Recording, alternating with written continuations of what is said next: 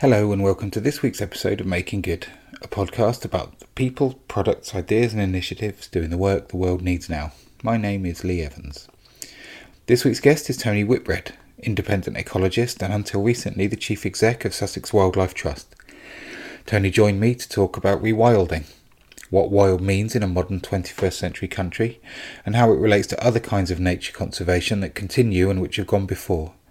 We explored the various scales at which it's meaningful to work, the difference between applying in non-urban and urban areas, the obstacles which we'll face and how we can overcome them, both practically and in terms of how to communicate with the wider population. We also talked about what opportunities the pandemic response gives for recalibrating value and the opportunities for being regenerative in our activities on the planet.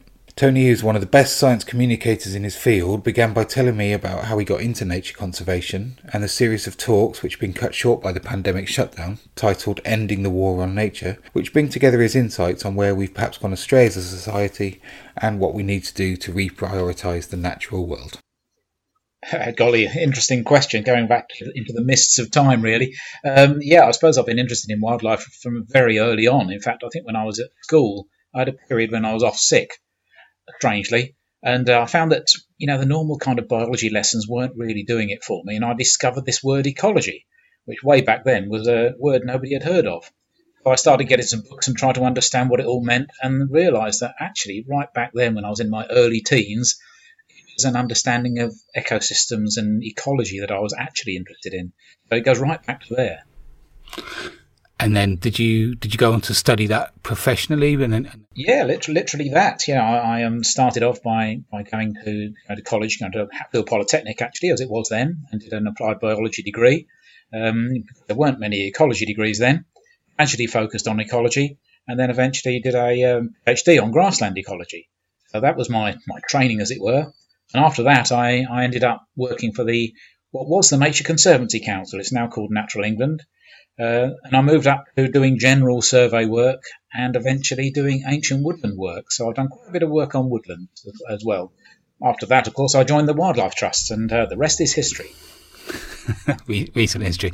How have your ideas about conservation changed over those years? Well, it's interesting, isn't it? I really like the fact that things get challenged now and then. You kind of think you understand, and there's always another layer that comes in. So I really like that. So I suppose, views have shifted quite a lot.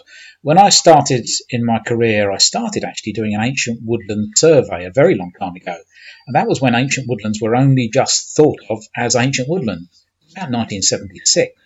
And so before that, woodlands were just woodlands, and nobody had really thought about how old they were. That was interesting. And at that point, I remember being quite shocked when somebody said there should be a rule against planting trees, not cutting them down. That was an original challenge. I thought we should be going around planting trees everywhere, but actually managing woodlands was more important, the message that was coming across. So that was an early message. Management was important. And of course, more recently, we're challenging that and saying, well, actually, nature should function by itself. So we should withdraw management perhaps in certain places. So it all changes. We started off thinking that Britain is covered in trees. And then a little bit later, we realised that that's impossible. Otherwise, most of our species wouldn't exist. So what are the actual patterns that we see in nature? So, conservation changes all the time. What are the transmission mechanisms for those kinds of knowledge? Is it from the universities into policy, into the management organisations? Interesting, yeah. It's changed over time, and I was originally inspired by all sorts of books and journals that were coming out and talk from some people.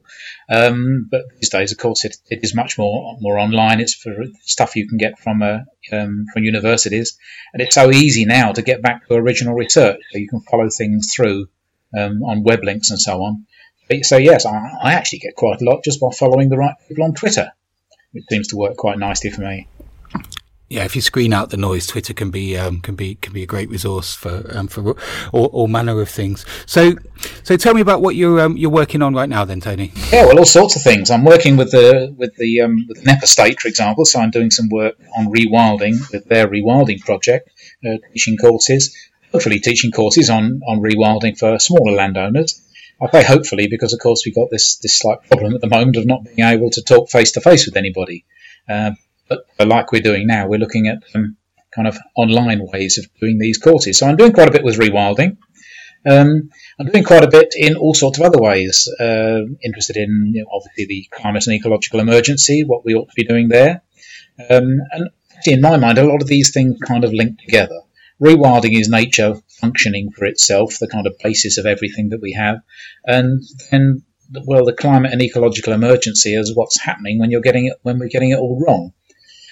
So I'm quite interested in how we can go forward to address the kind of emergency that we're actually in at the moment. So rewilding, then, I came to your to the first of your series of talks that you had planned for this year. I guess they're on hold for now, but the first one that I saw was about rewilding, and I'd like to explore that a little bit in a second. But could we take a moment just to explore that series of talks, because it had quite a provocative title and content, I think. Yes, we called the series of talks "Ending the War on Nature." It was actually a bit serendipitous, really, because I had in my head a series of talks, and when wrote Jacqueline Shoreham wanting me to give some talks, I just kind of gave a list and said, well, these are sort of interesting talks, shall I do this? And they said, well, yeah, that sounds good. And then at the end of it, they said, well, we need a title. So I thought, and suddenly this title came to me, Ending the War on Nature. And when I thought about it, the series of talks I had in my mind were actually about how we need to move into a different place, ending our war on nature and trying to form a much more regenerative culture rather than one that fights nature. But it all kind of came together. First of all, there's rewilding, nature functioning for itself.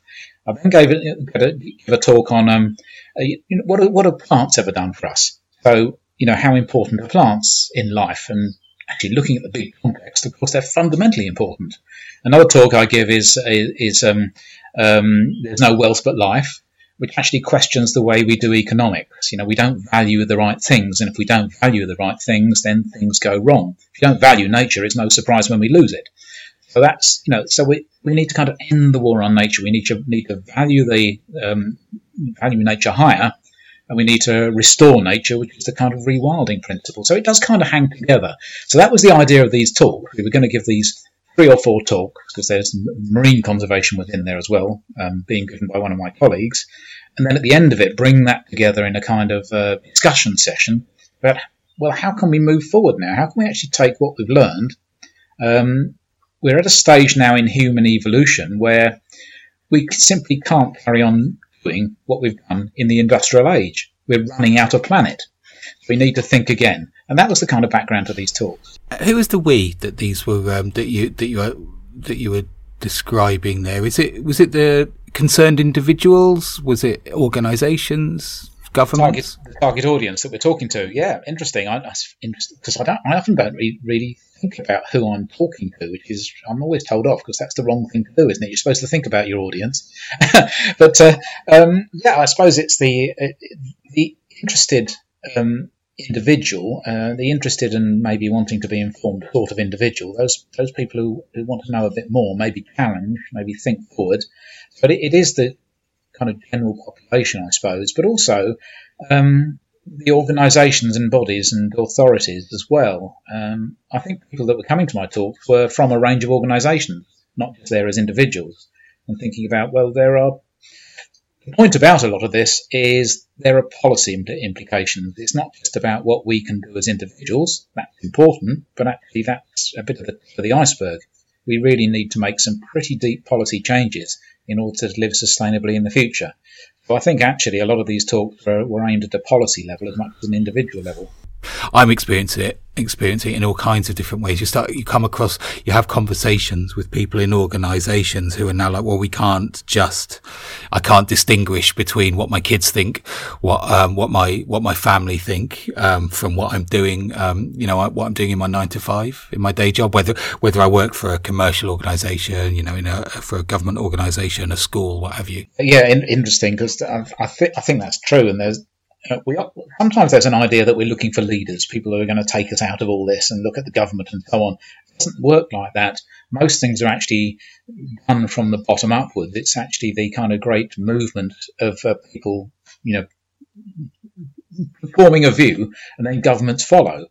So it may not seem like much just talking to individuals and them gradually changing their minds, but actually, I think that's the most fundamental and most important thing to do, because when you get a kind of weight of opinion, a weight of a view going forward, then governments follow and they end up having to make the changes that are necessary. So I don't think this idea of looking for great leaders to take us forward ever does work, really. It's actually the kind of movement of the time that's the key thing.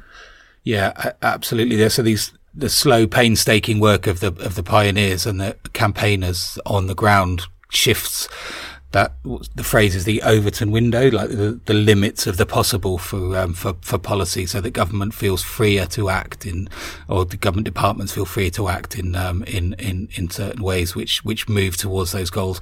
I guess the time scale is now what's pressing for everybody, and what makes this kind of unprecedented in terms of the almost a race now for policy to meet the scale of the challenge. I think I would like to bracket that, if I may, because I think there's some stuff that we might be able to talk about that productively in terms of the opportunities and potential frictions for these kinds of things which are created by the current situation with Corona. Maybe if we could just come back to that in a little while, once we've explored in a little bit more detail the specifics of rewilding, if we may. Please. Yeah, well, rewilding. What is rewilding? Which is a reasonable question, and I kind of go through this in my talk when I teach courses on rewilding.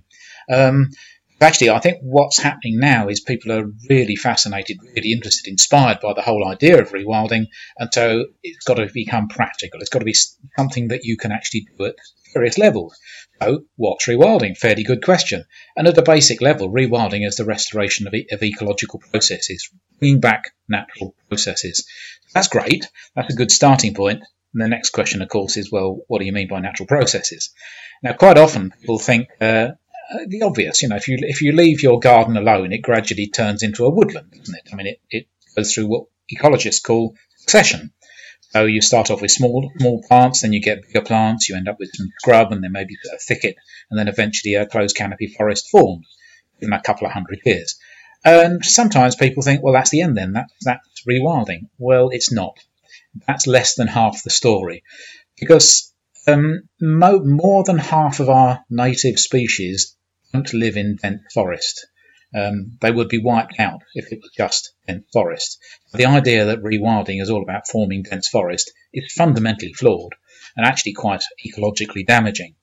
But when you think about ecological processes, yes, succession is one. The formation of dense forest is one of those processes, and that's very important. But working in the opposite direction is a process called natural disturbance.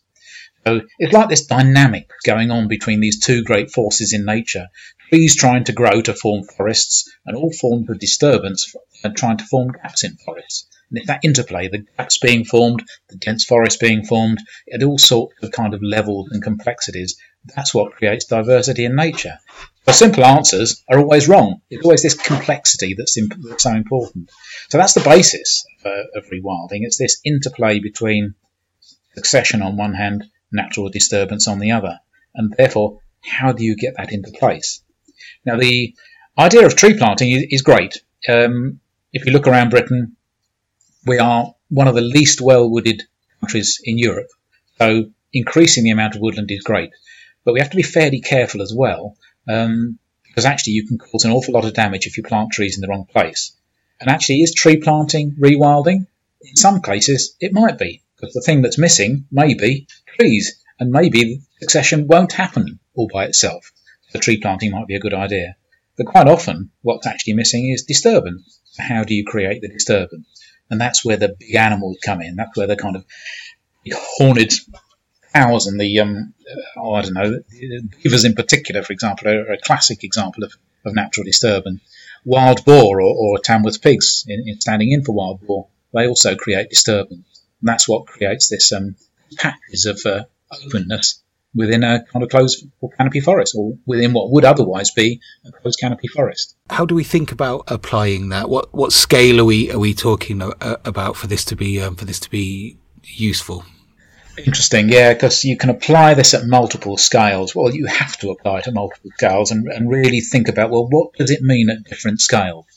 Because we can never get to, we don't even know what truly wild is. We can't even think when last anywhere was truly wild, and what does that mean anyway? So thinking more about, well, what are these natural processes we need to bring back? If you think about the processes, how big an area do you need for that process? Okay, so let's start at the top. The biggest thing we need to do, if we want wild, is to bring back top predators. Because the top predators, things like the lynx and the wolf and the bear, they influence the big herbivores. Now, to bring back top predators, you probably need a site about the size of England. Certainly the size of the southeast of England anyway. So that's obviously too big. We're not going to be able to do that. So you have to think about what do you do instead. Going down a bit, you can think about, well, a slightly smaller area. How do you have wild herds of native grazers? Well, that's quite difficult. Some of our native grazers are extinct. Things like the wild aurochs and the tarpan horse have gone extinct. Some of them never made it to this country anyway. So therefore, they think, well, maybe we need domestic proxies of wild animals. And that's when it starts to become meaningful. If you're using domestic proxies, you can treat them in a semi-wild way. You treat an ordinary cow as though it was wild. We have deer running through the countryside anyway. You can treat them as though they're wild. They generally are. You can use Tamworth pigs instead of wild boar. Now you can start to bring them down into a smaller scale. It's smaller again, and you're starting to have to manage those animals a bit more in order to get that patchwork dynamics. So I can't really say this is the size you need for rewilding, because it's an answer you can't grasp. You really have to think about, well, what scale can we have in order to fit in a process, in a natural process? And you can get right down to a much smaller scale. And, we talk about this quite often when it comes to your own garden. How do you rewild your garden? Well, a lot of that is actually about an attitude. Instead of managing it as the first kind of thing in your head, well, think about, well, how would natural processes work on the small scale of my garden? How do I get this interplay between things trying to grow on the one hand and disturbance trying to happen on the other? How do you mess about with your garden in that sort of way? And allow it to develop rather than determine the answer. When we're doing conservation management, the traditional form of management, we have to deliver an output. Quite often there's a rare species, an unusual habitat. If we didn't manage it, it would disappear. So there is an output, and that's quite legitimate. Rewilding is different. Rewilding is building a system. You build a system, you let it run its own course, and then you what comes out of it is an emergent property. It's something that just happens, and you have to appreciate that for what it is. So you're not determining the output. You can actually apply that to your own garden to some extent. Don't determine where everything's going to be, just kind of influence the natural processes and see what happens. That's the kind of background I was thinking about anyway. So to what extent do human interventions which crisscross the landscape, so I'm thinking of garden walls and fences, roads, how does our footprint in this landscape which we'd like to make wild affect the extent to which the wildness can develop? So it's fundamentally important, as I'm sure we all probably realise, is the way the landscape has been carved up by the things that we put in the way, like our own gardens, our agriculture, our roads and developments. I mean, that's obviously forming barriers to all sorts of things happening. It forms barriers, obviously, to things moving around, but it forms barriers to the way natural processes work. So that's the negative, but you can also treat it as a kind of positive. If you're doing a bit of rewilding in your own garden, you may think, well, that's a bit small and insignificant. But if you're working as part of a much wider ecological network, you look outside your own garden or your own property or your own small holding, maybe working with others, maybe getting an idea about what's happening next door, maybe forming cluster farms or groups of people with similar ideas, see how you can make those ecological corridors. You can start to link these things up again. In various degrees of maybe rewilding or maybe more traditional conservation management. Actually, I think this is, as you probably guess, it is fundamentally important. It's not just about doing things on small patches. That's important. You've got to see how those patches link up. So the idea of a nature recovery network or an ecological network, I think, is a really valuable one that really helps us think about how we restore the landscape. Nature recovery network. So I can picture pollinators, invertebrates moving certain amount of distance between different wild gardens, meadows, on roadside verges, so on and so forth. But how should we think about connectivity and mobility of the creatures that we want to join up? Like how dense do things need to get? Is it literally the case that every intervention has some meaning and things will travel quite far to take advantage of these spaces which we're creating, or is there a critical mass which we need to start a campaign for? Right, interesting. It's as you probably guess, it's multi-scaled. It depends kind of what you're talking about as to what sort of answer we're likely to end up with. Starting point actually is probably our rivers and streams, our wetlands, and obviously they need to link up. A river needs to run right the way down to the sea, obviously. So how things link up in terms of wetlands, streams and rivers is a pretty good starting point. Making those all link together and function as naturally as possible, given the constraints, that's a good starting point. If you think about it in another sort of way, what does an ecological net, what's being linked up? Quite often it could be at an incredibly small scale. To an invertebrate, a linked-up landscape is very small. To a swallow, a linked-up landscape is the gap between here and South Africa. So actually, you can think on multiple sorts of scales, and I think that's quite enlightening, really, because it means you can intervene at all sorts of scales, and you can try to put things together at all sorts of scales. We tend to think fairly simplistically of things all joining up, which is helpful. Yeah, that's useful to have, but maybe we could think about how permeable the landscape is to all sorts of different wildlife. So for a swallow, it's got to be fairly permeable to be able to get from one hemisphere to another. Other species, like a tadpole in a stream, obviously that things have to be linked up on a very small scale. The same with some of these invertebrates as well. Some invertebrates colonise far better than others. Our woodland butterflies are fairly poor at colonising, whereas things like a red admiral butterfly colonises over reasonable distances. So it works at multiple scales, and I think this is the point about rewilding. You're not making something simple, you're making something complex. The more complex it is, the more difficult it is to understand, probably the better it is. It works at multiple scales. So we've talked there about birds and invertebrates. When we go further up the chain that you mentioned, when we start getting to four-legged creatures of various sizes, how do these insights apply there? Pigs roaming around the suburbs? Well, there's all sorts of ways of looking at it. One way is to think, well, okay, so we want to rewild an area, which means that we're trying to have something like something that behaves like a wild herbivore. Okay, so let's think about a domestic cow that we're trying to treat in a semi-wild way. Now, to get that working throughout the year, you need to be able to have a fairly natural herd on the site all through the year. Now, that needs a big site. If you're going to get smaller than that, then you may have to have a fairly naturally functioning herd, but you may have to move animals on and off in order to get the right sort of, whatever right means, the right sort of density. In another situation, you may have things like roe deer, which move through the landscape anyway. And what you could be doing is making ecological corridors so they can actually move through fairly urban areas and just have an impact on wherever they go.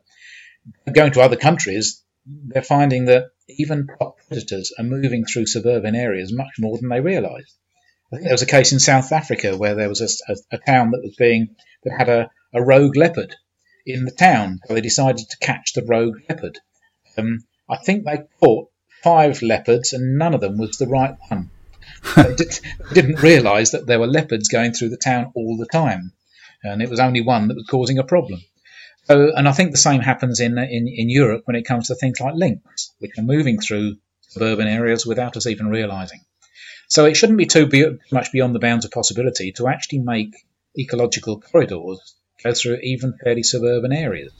This does raise an important question, though, I guess, which is about how closely do the outcomes that we might hope for from an ecological perspective from rewilding, how closely do they map onto what human expectations are of the natural world, would we be getting what we expected, or do we have to accommodate ourselves to something quite different than maybe the popular consciousness would indicate? You know, roe deer are lovely, but many of them can I would imagine in a grassy area or what have you, if they're not managed, could trample and destroy a green space. That may not be the greatest example, but no, it's a good example. I mean, expectations of local people is a key thing, and actually part of the process, I suppose, of what we could call rewilding is our own expectations and changing our expectations so they're more open to what might happen. Sometimes we have a fairly limited view on what we think ought to happen in a particular circumstance. You know, if we have a nature reserve when we have a certain expectation of what should be there, with rewilding, we probably need to open those outputs up a lot more in our mind. What's in my mind, of course, is messiness. People sometimes don't like messiness. That's probably more important than some of the other things that we talk about. The other things are a little bit more theoretical. You know, are we going to get wolves here? Are we going to be able to put up with them or not? I don't know.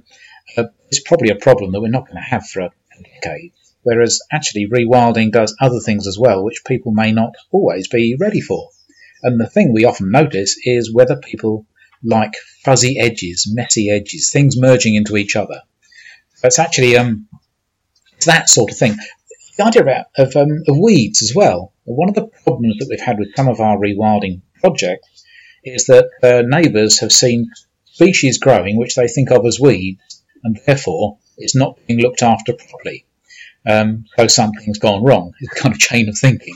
Whereas actually what we need to understand is that they're not just weeds, they're wildflowers. You know, they come in a certain set of circumstances and they may disappear later. So just see what happens. I think that's the biggest thing is managing our own expectations so we can actually be more open-ended about what actually can happen. Are there good examples of ways of changing those expectations, of helping people to see things differently? Yes, and I think it's ways of changing on both sides, because it's perfectly reasonable for people to have concerns when they see changes happening. So it's not just a matter of kind of arguing with them. I think a good example is perhaps ragwort, a poisonous plant which has been known to kill horses, for example, so it's reasonable to be concerned about it. And what tends to happen in rewilding areas, because of natural disturbance, you get ground disturbance, which is sometimes ideal for ragwort to get going. So they have had ragwort growing in rewilding projects, which of course upsets people around the area. Okay, so let's look at that again. If you look at how ragwort colonises, it actually doesn't colonise anywhere near as far as people think. So it's not going to get out of the area where it is. It also is actually one of the more valuable nectar sources for various insects.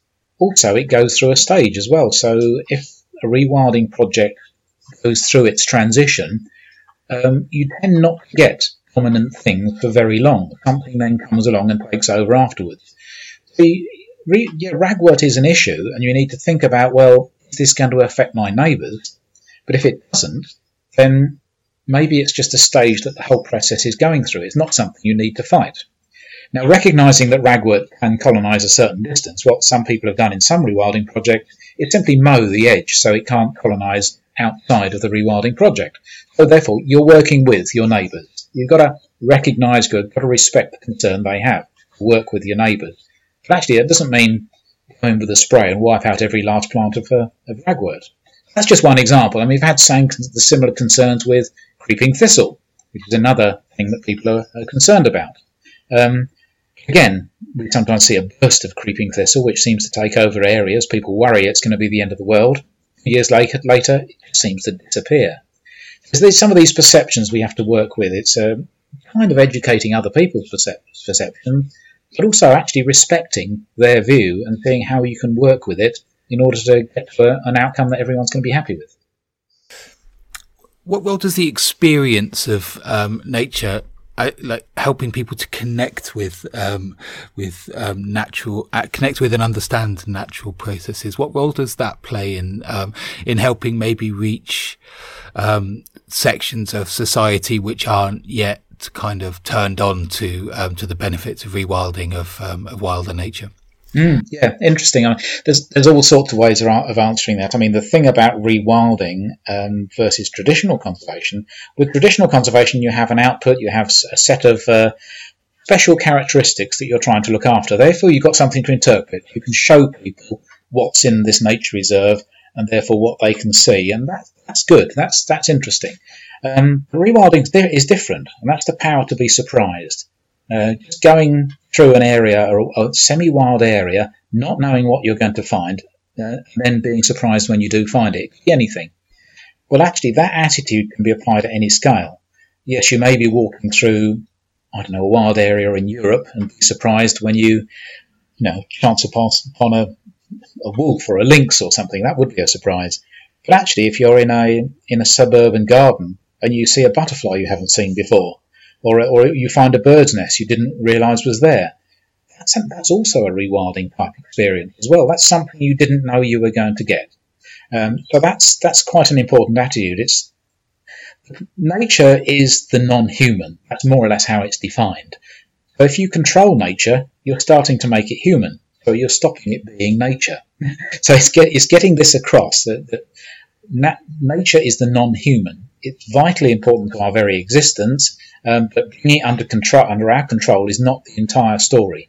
Appreciating it for itself, being prepared to be surprised, being prepared to be maybe frightened, doesn't matter, but being prepared for something that you didn't know you were going to get.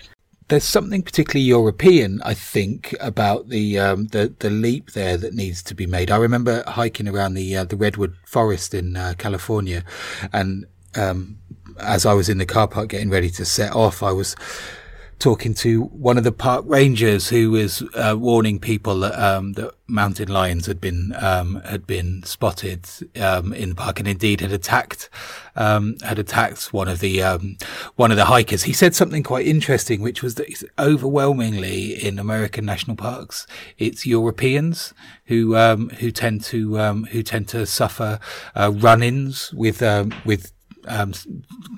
wild animals, because his take was that in America there's still a degree of awareness of the wildness beyond the city, that there are genuinely wild spaces which we don't have anymore in Europe. Now, I think that's right, and we expect nature to be fairly tame, fairly predictable, nice backdrop, a pretty picture, the sort of thing we like to go and see. It shouldn't be challenging. You'd asked earlier about how we can make it more interesting to a wider group of people. Well, maybe that challenging aspect is something that would draw in more people. Now, we'll have a lot of people who go out there for their adrenaline boosts, doing all sorts of sports. Actually, and nature may seem a little bit tame to a lot of those people, but if it's a bit more exciting, at least in perception, even if not in reality, that might draw in more people and make it more exciting, more interesting, more unpredictable, more something you can learn from. Might draw in more people. Is there a different? Are there different sets of challenges for? Or different ways of thinking about, thinking about rewilding as it relates to areas beyond the city and within our towns and cities. I mean, in some sense, it's quite obviously the case that yes, they'll be different, but you've also got different stakeholders, haven't you? In I'm guessing in agricultural areas, you've got a much smaller group of vested interests than the huge array of varied interest that you've got in cities. How does that frame the challenge in different ways? Well, yes, it does frame the challenge in all sorts of different ways, and actually some of the potentials may be very different. Think of rewilding, you may think about wild areas out in the countryside as the easiest place to start. I'm not sure that's always the case, because if you think about some of the valued habitats that we have in the countryside at the moment, often they are, well, nearly always, they are the product of the way they've been managed for hundreds of years. They're a cultural landscape, and taking the risk of rewilding it could actually risk losing quite a lot. So actually we're looking at a landscape where the remaining interest is the product of management. That doesn't mean it should be like that forever, and it doesn't mean we shouldn't consider how to restore natural processes. Actually, it could limit you a bit more. If you imagine, on the other hand, an urban area, maybe a piece of industrial dereliction, where nothing much has happened in terms of conservation, the book is much more open. It's much more open in all sorts of ways. Nature is probably rearing its own head quite a bit, starting to colonise in its own sort of way. It may involve a range of species that are different, maybe a few non-native species as well. Maybe in those circumstances we can be a lot more flexible about how nature evolves, within an urban area. So there are differences. You could also say that some of those differences are used as excuses. We do it this way because we've always done it this way and it's the only right way to do it, can restrict you rather than throwing the book open again and thinking again, well, do we really need to do things this way? Why are we cutting on this regime? Is it really the case that if we carry on traditional management, we'll get the sort of species we think we're going to get? So it's going back right to the beginning of our discussion. Challenge to conservation all the time, I think, is really, really good. Challenge your views, challenge whether you really have to go in a particular way. So I think, yes, the stakeholders are different, the outputs are different, sort of circumstances are different. But I think every time it's worth challenging, it's worth, thinking again. Can we go back to a different sort of approach? So just to extend that then, as we're looking at an increasingly kind of powerful and assertive set of policies around green infrastructure, nature-based solutions, biophilic design, is your sense that there's enough wildness in the ambition of these different policies as they stand at the moment? Gosh, is there enough wildness in the ambition? I suppose it depends who you talk to. I mean, some sectors have got pretty high ambitions. I'm thinking of people like Rewilding Britain, or even the older conservation organisations like the Wildlife Trusts, RSPB, and so on. They actually do have pretty high ambitions, and they have had for a long time. Achieving some of that is quite good. However, when I think in terms of government policy or government ambitions, I'm not sure. It's an interesting stage because 5 or 10 years ago I'd have said definitely not. They were none of the language was in anywhere near the right sort of area. A lot of it was either greenwash or categorised in small areas. If you read some of the stuff that's coming out now, it sounds a lot better. I'm still worried that it could be lip service, saying the right sort of things, whereas actually when you get down to what's on the ground, is anything really going to change? I'm not sure, because discussions often end up it's all in the too hard to do box, and it becomes an excuse to not do anything. Now, I think what's changing now, the climate and ecological emergency, we've literally got, a decade to kind of get things onto a different footing. So we haven't got the luxury of messing about for much longer. We do have to make fundamental changes and start to rebuild our ecology. So having policies which sound good but don't actually happen in practice isn't going to cut it any longer. We're going to have to make some proper changes. What would an urban planning policy framework look like that embraced rewilding? To what kinds of things would we start to see written into local planning frameworks? Interesting. To some extent, some of the words are already there. The idea of net biodiversity gain. Proper biodiversity gain from any sort of development that's put forward. We have to start from the perspective that we've lost too much. Trying and usually failing to conserve what's left is no longer enough. We are going to have to put back, not just take less. So coming from the perspective of net biodiversity gain is quite a good approach. And then you define what net biodiversity gain actually is. What's a net gain? What are we actually going to get that's more? So that opens up all sorts of channels for, where are the ecological networks? Where are the things you can actually do? What are the outputs we're aiming for? So that all sounds quite good. But that's actually been around for quite a long time. In one way or another, you can see words like that in most of our local plans going back for a long time. So I think actually it's not just about the words, it's about taking them actually seriously and showing some proper results.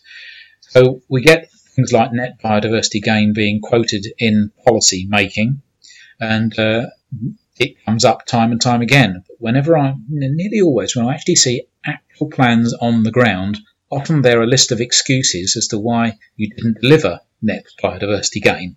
So that has to end. From now on, it has to be taken much more seriously. If you don't deliver net biodiversity gain, you don't get the development. If it was that serious, developers would find ways of delivering all sorts of fantastic things. There are good developers out there who will deliver some good stuff if there's a requirement to. At the moment, if anybody can get away with not doing something, then it actually favours those people who will get away with not doing it. So it has to be much more serious. Net biodiversity gain is not just an option. It's not just something you can consider and then maybe because it's all too difficult you don't do. It's an actual requirement. You don't deliver that, you don't get your development. Let's see what happens. So we're waiting to see whether enforcement of the existing policy is going to drive some of these interventions. Is there a landscape scale approach to at least possible rewilding? Would you say embedded in the environmental net gain stipulations? Possibly, yeah. It could be something. I mean, this idea of a nature recovery network forming a backbone to how net biodiversity gain is delivered could be a frame for thinking about how that can actually work. So any one development may be providing a certain amount of gain, but actually it's for the authorities, the local authorities, for example, to actually say, well, how does that work in terms of interconnected network? We haven't really got that yet, but you have to be fair. I mean, a lot of local authorities are very much thinking along those lines. But at the moment, it's all too optional. Yeah, we can try, and often it's not delivered. But I think that the hooks are kind of there, but I think it has to be a lot more formal, a lot more expected, not something that's kind of considered. So that's in there to some extent. I also move on a little bit, because doing things by, we say, forcing people through policy and planning is one way of doing it. But actually, I think the biggest gains are going to be coming from providing realistic options for people to simply consider in the way they manage their land. Not forcing people at all, but providing a menu of options which are attractive and worthwhile doing. So this is about normal land management, farming, forestry, those sorts of things, and having the right sort of financial packages so that landowners can consider doing things which involve maybe rewilding or maybe other forms of nature conservation. Not something forced upon them, but something which is actually worthwhile doing, they're interested in doing, they want to do, and it's financially possible for them to do it. And this is where an exemplar such as the NEP estate that you've been working with is wonderful, because it can really help to provide a concrete example of the ways in which these benefits can start to take off. Can you tell us a little bit about the NEP estate for those few people who haven't heard of it by now? Certainly, yes. I mean, the NEP estate is a 3,500 acre estate in the middle of Sussex, owned by Charlie Burrell. And I think the key thing one of the key things with the NEP estate is that it wasn't led by a conservation organisation. It was led by a landowner. And a lot of the really good rewilding projects out there are being led by landowners. It's not something that us greenies come along and force people to do. It's actually something which is looking like a reasonable option for good landowners to at least consider.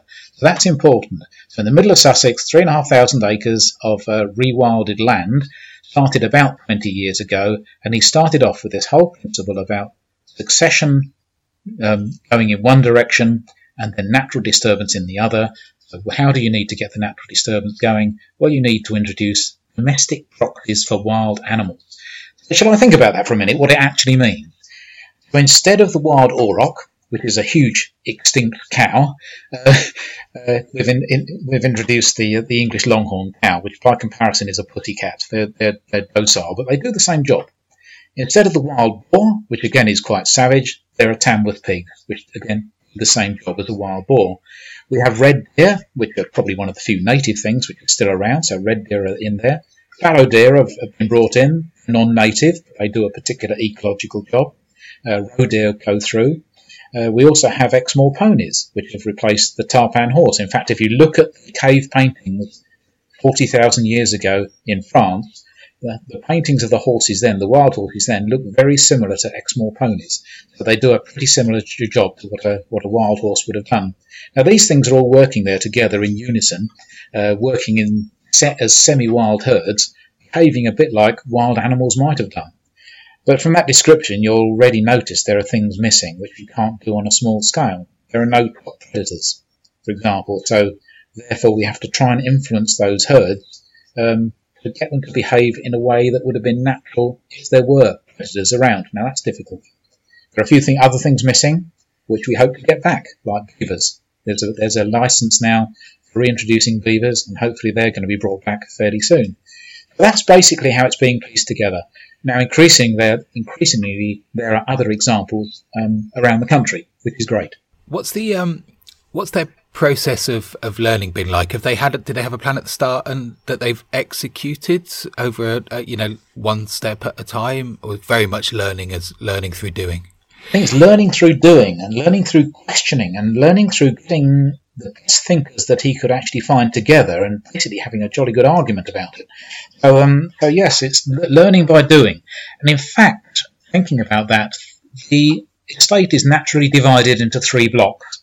So almost by default, 3 different models of rewilding were tried without it being planned. In the northern block, it was a fairly ordinary area of pasture land where effectively he's reduced the level of grazing pressure. Interestingly, not much has changed. In the central block, it was an area of parkland, and the parkland has been kind of wilded a bit by changing the grazing pressures, and it's gradually going in the rewilding direction. It's changing slowly.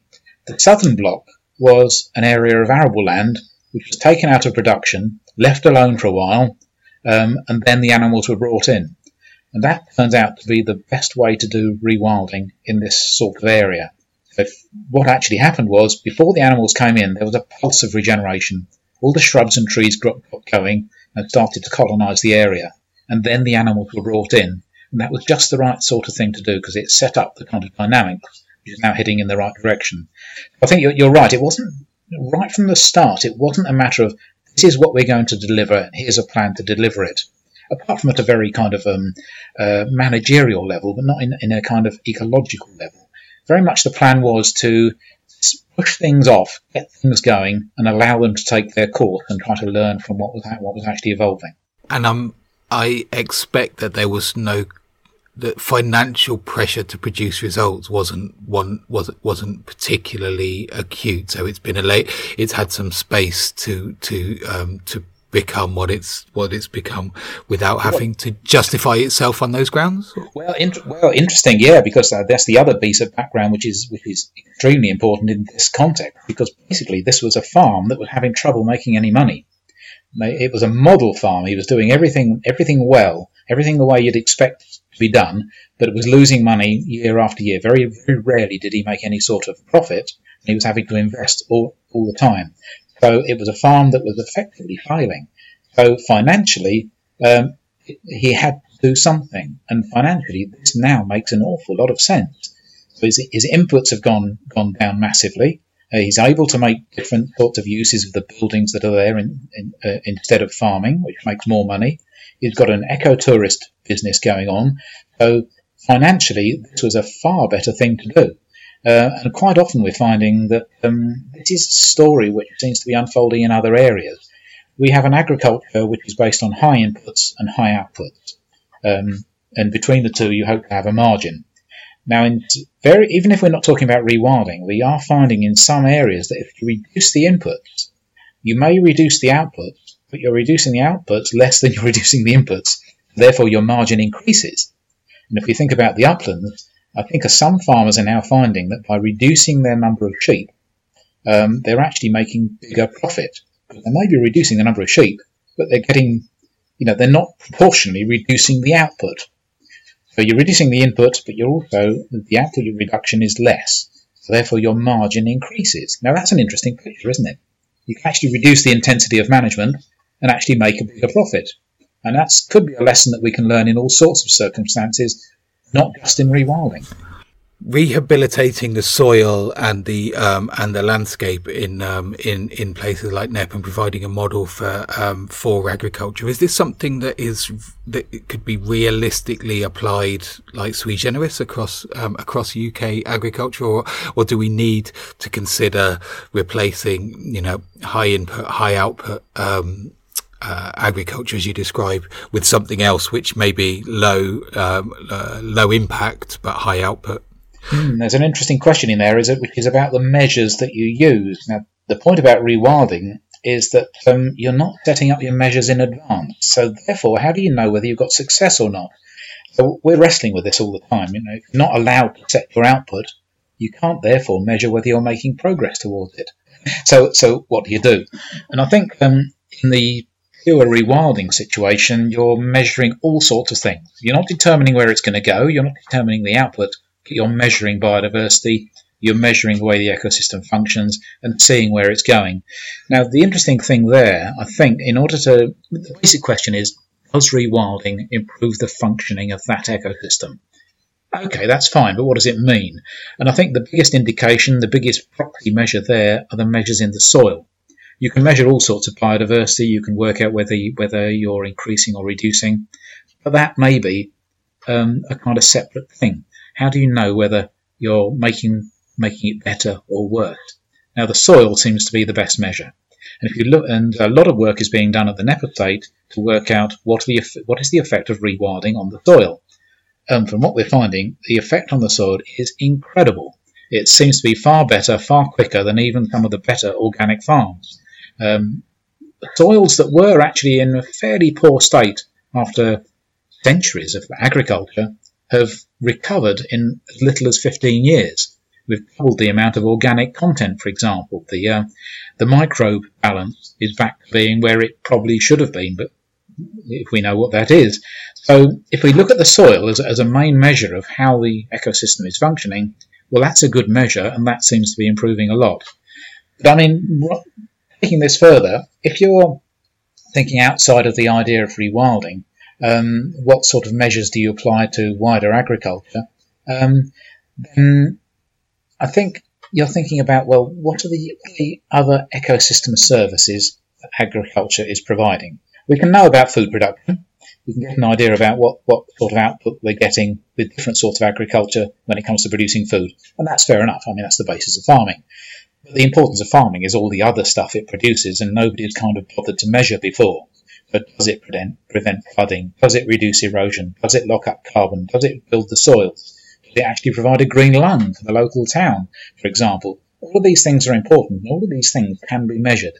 And they probably now should be measured, because actually a farmer that's delivering all these things is being disadvantaged if those things are not being accounted for in the benefits that he's providing. If I may take this opportunity now to kind of segue into the current conjuncture, is there something in our experience of the benefits of thinking differently about land use, rewilding, that allow us to kind of maybe step into this space of anxiety and concern around coronavirus and plot a path through it in such a way that it offers some hope on how to proceed? Well, yes, I think so. I mean, effectively, coronavirus has made us press the pause button, given us a chance to actually think. If this had happened 40, 50, 60 years ago, then we'd probably just rushed back to the way we were before. Now, interestingly, I think there's been a poll recently, and only 9% of the people polled want to go back to normal the way it was before. A lot of people are now thinking, well, was that the right way to be?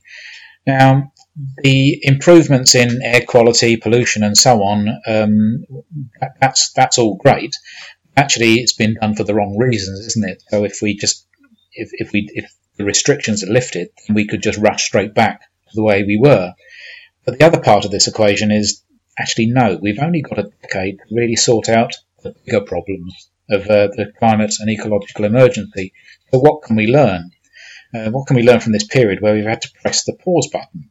Well, start with, we've learned what's important to us about community, about the place that we're living in, about how we work together, and the place we're living in terms of its environment as well. We're actually appreciating, more and more people are appreciating the wildlife around them. I think after this, we need a different sort of way of thinking. The things that are of common value to all of us. At the moment, we just think about the market. How do we buy and sell things? We think about the state. How does the government force us, or how do the authorities control us and force us to do things? There's actually something wider than this, and that is things that are of common value to all of us. The commons, nature and the environment is part of that. You can't monetize it very easily. You certainly can't trade much of it. So it's how do you therefore relate to something which is of vital importance to everybody, which you can't simply trade or you can't simply regulate. You need to work together to manage it best. Now, this could be a message that's coming out of the coronavirus lockdown, is that we are starting to appreciate those things that are vitally important to all of us, but actually are outside our normal frame of the market or the state. So I think this pause button gives us a chance to think about, well, when we come out of this, how do we reshape our society around the ability to recognise and appreciate the common values of wildlife and the environment? I guess one of the things that needs to be borne in mind when we're talking about the ambition for a different way of doing things is that there's going to be potentially such a huge degree of economic and social disruption that there's going to be a pressure coming from the other side to say, let's get back to where we were as soon as possible, treating these things as like to haves, not need to haves. What form of words, what language should we do you think we should be starting to think about preparing for ourselves when our conversations meet? Interesting. I mean, the new normal. How's that going to be? What's that looking like? Well, if we look around us at the moment, what are the nice to haves and what are the essentials have reversed. I mean, we used to be told that the environment is just a nice to have, it's a green backcloth. Meanwhile, there's really important things like the economy. Well, that's kind of gone the other way round now. And I think actually it's not a matter of, we've got the environment, we can't have the economy, or we've got the economy, therefore we can't have the environment. The new normal must bring these things together. An economy which actually doesn't value the environment in the future is not an economy at all. If you're delivering economic growth which damages the environment, it's not economic growth. We need to bring these things back together. It's not a matter of saying, no, nobody can have a job anymore because it's all too damaging. It's a matter of changing our economy so that the work that we do is regenerative, not exploitative. So how does that work in practice? How does it mean the jobs we do are actually adding to the environment, not taking from it? We've lost the chance now to just simply exploit and take. Anything we do now must build and improve. Now, that's not impossible. There are loads of jobs that do that, loads of places, loads of people. Farming, forestry, all of those sorts of things done well, that can be regenerative, not exploitative. And there are many other businesses that are the same. So it's not a matter of saying, no, human intervention is all too damaging, we must stop it, and therefore be unemployed for the rest of our lives. No, it's different. And I think that could be the danger. If we come out of this with a sort of message of the economy is damaging, the environment is good, therefore you must balance one against the other, then we'll be back to just where we started. It's got to be a different sort of approach. And there are plenty of models on how to do that. A good template for communicating that kind of message has been the ongoing reassertion every day on every news broadcast and every government broadcast in the evenings about how it's meaningless to separate health from the economy. That without one we don't have the other. It's framed in terms of going back too quickly, isn't it? If we release the shutdown too quickly, then the economy will be back in the deep freeze or back in a perilous situation. And I do wonder if that's not if we couldn't substitute health for the natural world in those. Yeah, or the other way around as well. So you can't separate health from the environment. You've got to have a healthy environment, otherwise you don't have healthy people. And I think the thing we need to bear in mind when it comes to this epidemic, this pandemic, is that actually it came from the natural world. Through one method or another, it crossed the species barrier from wild animals to humans. And that's been a big problem for a couple of decades now at least. Some epidemiologists are telling us that we've had 20 years of near misses when it comes to pandemics. And even this one is perhaps a near miss. We're forcing nature into its last little corners, and in the process forcing unnatural links between humans and the natural world. So the ability to cross the species barrier is a real problem. Pandemics are possibly a big sign of how ecosystem destruction is going to impact on the human race. So again, health and the natural world are far more intimately linked than people sometimes like to think. The trifecta. Tony, we're coming towards the end of the time for this week's podcast. Very grateful indeed for you taking an hour out of your day. I wonder before we wrap up, if I could pose to you the questions that I pose to all my guests. So 3 good things. The first of which a book or a podcast that you've loved that you think people should know about. Yeah, so it's interesting. It's always the last interesting book that you read, isn't it? But I've just read a book called *Sapiens* by a guy called Harari, A Brief History of Humankind, which I think it's a fascinating book. You know, it's quite chunky. There's quite a lot there, but he writes in such a good way, and it's all about the history of Homo sapiens from very early on right up to the present day, but taken from a very different frame. For example, he says the biggest con we ever did to ourselves was agriculture.